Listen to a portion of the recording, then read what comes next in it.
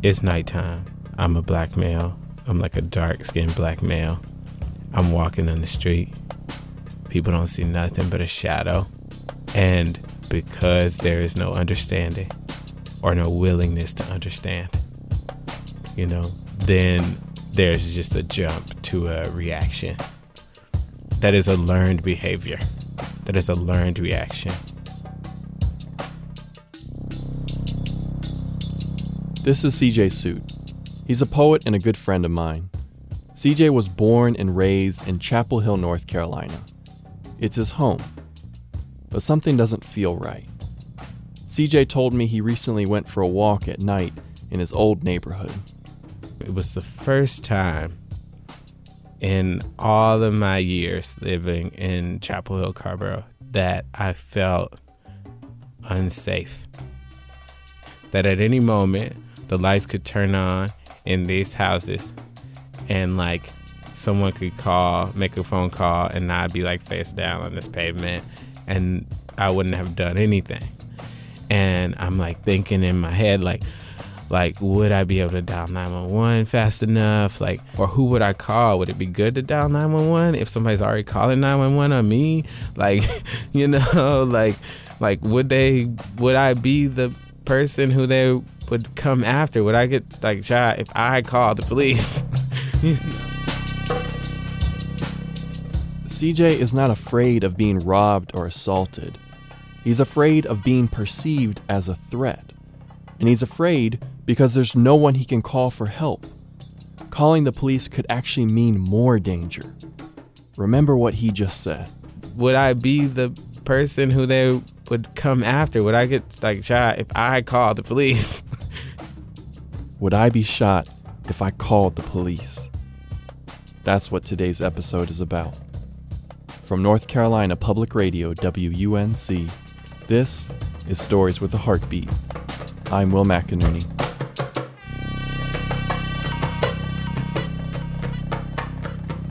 CJ is well known in Chapel Hill. The local paper once affectionately dubbed him the Poetry Man. He's performed everywhere and taught just about everyone, myself included. And he's never backed away from using his poetry to call out the racism he sees. Nikki Giovanni says black people are the only true Americans because we are the only people who decide to make the best of the nothing we had. Clarification, when I say nothing, I mean the stripping of faith, family, home, land, customs, names. Shall I go on? I shall. Economy, literacy, memory, children, schools got masters in place of teachers, preachers in place of masters. Shall I go on? I shall. Voice, herstory, history, music, choice, fertility. CJ says the racism and the lack of comfort he feels from it, it fuels his art. But in the wake of yet another series of high-profile killings of black men by the police, something has changed. It feels different. That lack of comfort has turned into a fear now of being misunderstood. And I think it's why I became a poet. It's why I became a writer and a storyteller. It's why it was so powerful for me. It's become very obvious that misunderstanding can turn fatal for folks who look like me in the world. Not like a scuffle, not like we're going to go back and forth, not like I'm going to get tased or hit with a nightstick or anything like that, but I could literally lose my life in a space that has felt very safe for me for 28 years on the planet, And so I think that's my fear. I think we all want to be understood. But I think for some folks that need for understanding is conditional. And I think for me, it just is it's very life or death right now.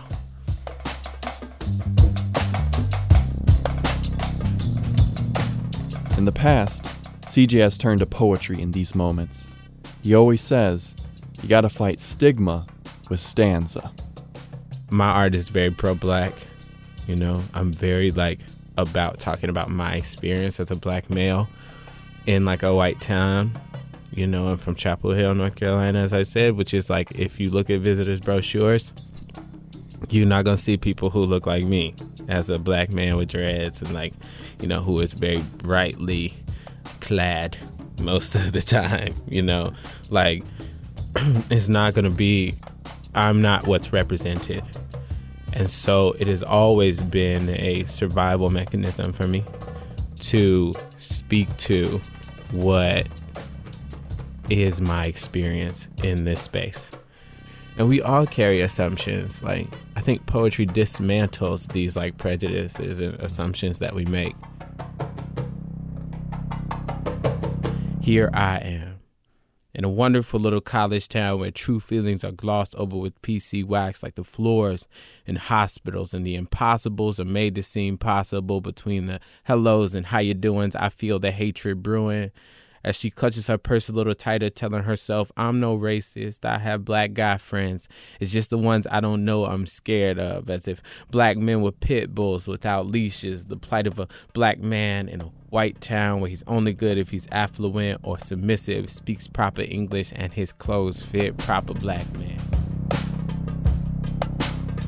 We do that like it's actually a survival mechanism that we have. Is to see a thing by its physical characteristics.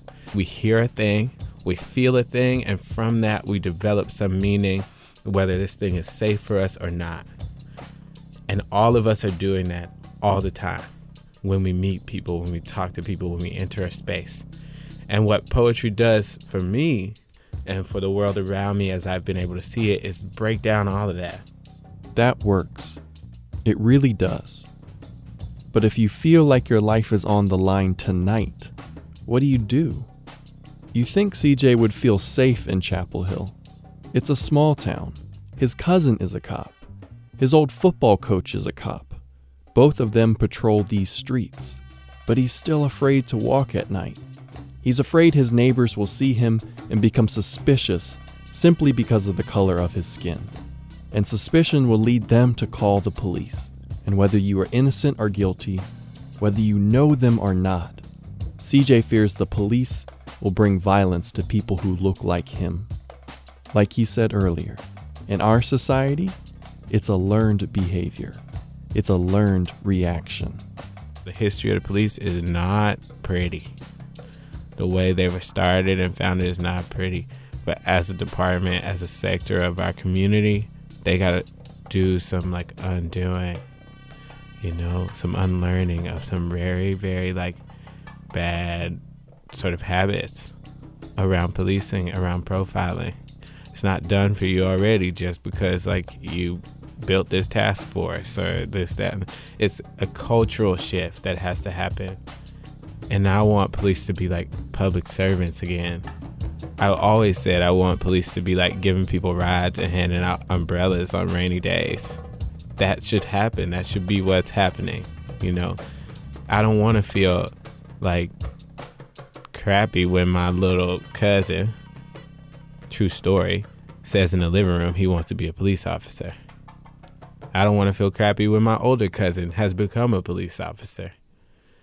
You know, like, again, like police should be bridges. Bridges can't choose sides. You as an agency don't get to be on the side of the folks with money, which is often the case. Police are protecting property and not people. And I would like for that to see that shift in a very real way. Alton Sterling, Sandra Bland, Eric Gardner, Philando Castile, a church in Charleston, a pool in Ohio, Mike Brown is the only color I ever see anymore. Coffee, coffins, dirt, chocolate boy on a hot block, melting into the sidewalk, and they watched the puddle for 4 hours. Till the sun baked and the boy's body bubbled. Justice system, a fountain, body like fondue, surrounded by a circle of blue blood bodies. The law, a pointed whittled stick formed especially for this occasion. Every word, a soft white marshmallow lie soaked in scorched syrup. Brown boy all over their faces, the color of shell casings. And I ask, who is really thugging?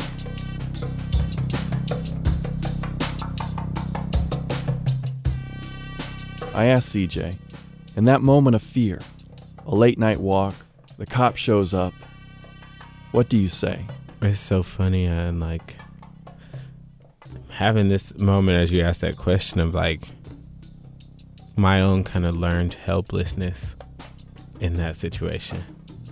Even as a poet with so many words, I feel like I'd be silent, you know?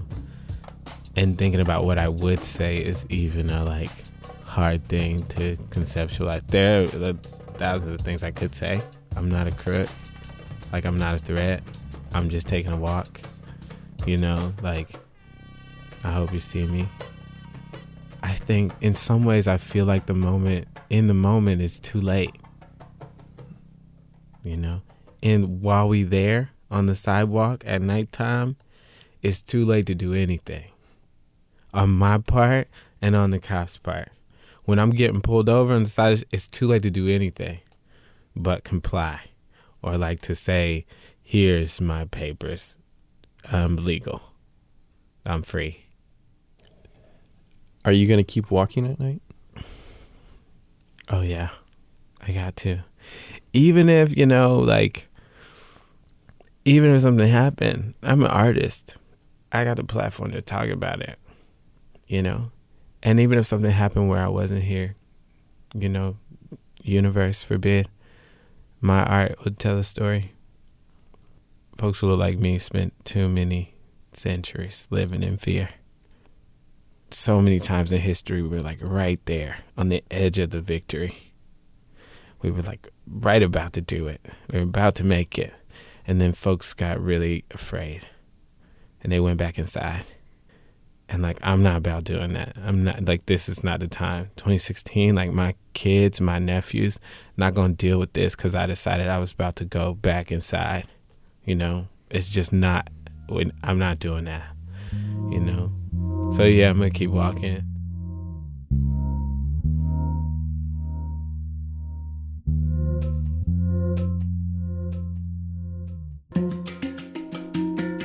Would I be shot if I called the police? Really ask yourself, would I be shot if I called the police? How quickly can you answer that question? It says a lot about America right now. It says a lot about us.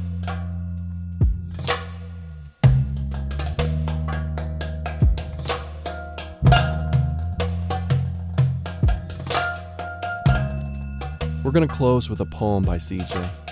It's called Moon Men, and it was recorded at an open mic in Chapel Hill. The room was packed that night, and a large group of young black students were basically sitting on stage with CJ since there were no chairs left.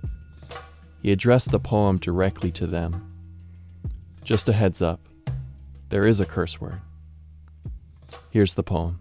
That said to say, I feel like us black and brown brothers, as people of conscience, are from another planet. Specifically, us black and brown brothers are from the moon. I feel like it's why we feel out of place. It's why people look at us funny. That said to say, I'm somewhere reeling. Out of control, a soul trapped in the body of a human. We brothers be moon men. Wrapped in lunar eclipse skin, a riddle wrapped in swaddling froze with enigma-colored star patterns, a stripe for every clutched wife, every suspected knife when the only concealed weapon was hiding in plain plight and implicit criminality in melanin, but we colored boys be brave. Flee the cage, grab spear, and disappear into the darkness. Darkness is a strange thing.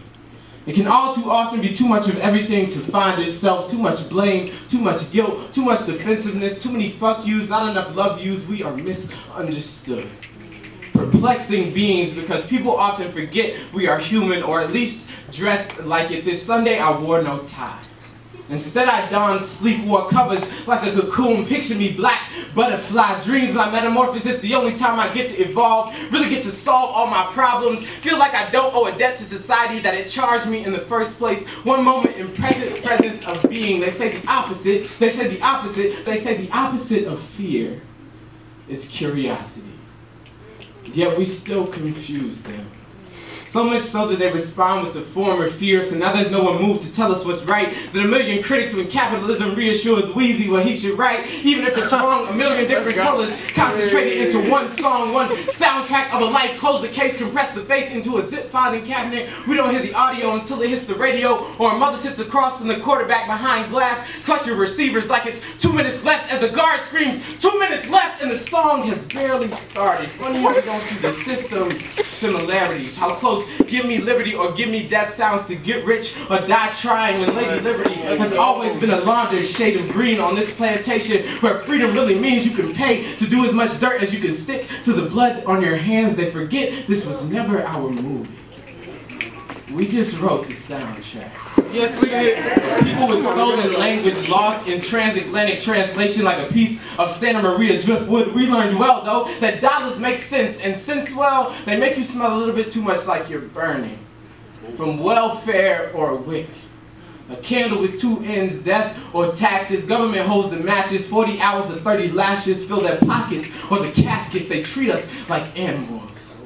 Like people without families or feelings, like these systems that tell us after 40, that after stolen history, 40 acres and a mule will suffice. Then you get that shit and they still don't treat you right. We are men in a machine, I imagine, that looks like a giant cotton gin.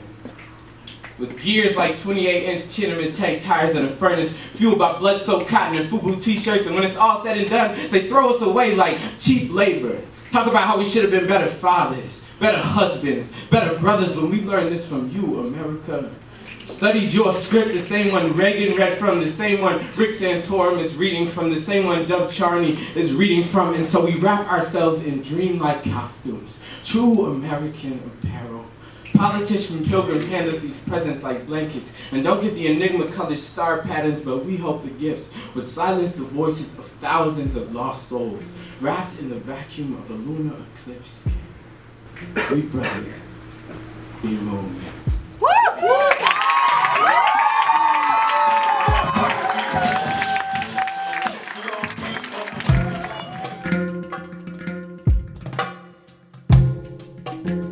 That was Moon Men by CJ Suit. This is Stories with a Heartbeat. I'm Will McInerney.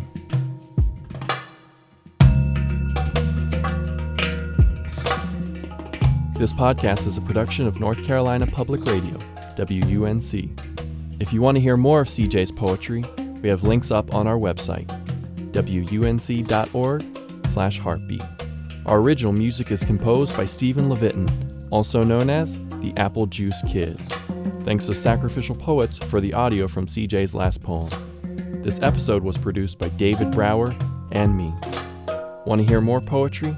Check out episode 6 of Stories with a Heartbeat, featuring poet G. Yamazawa. You see, the accent is the mark of an immigrant. It's a ruler with mile-long increments that measures the distance away from home.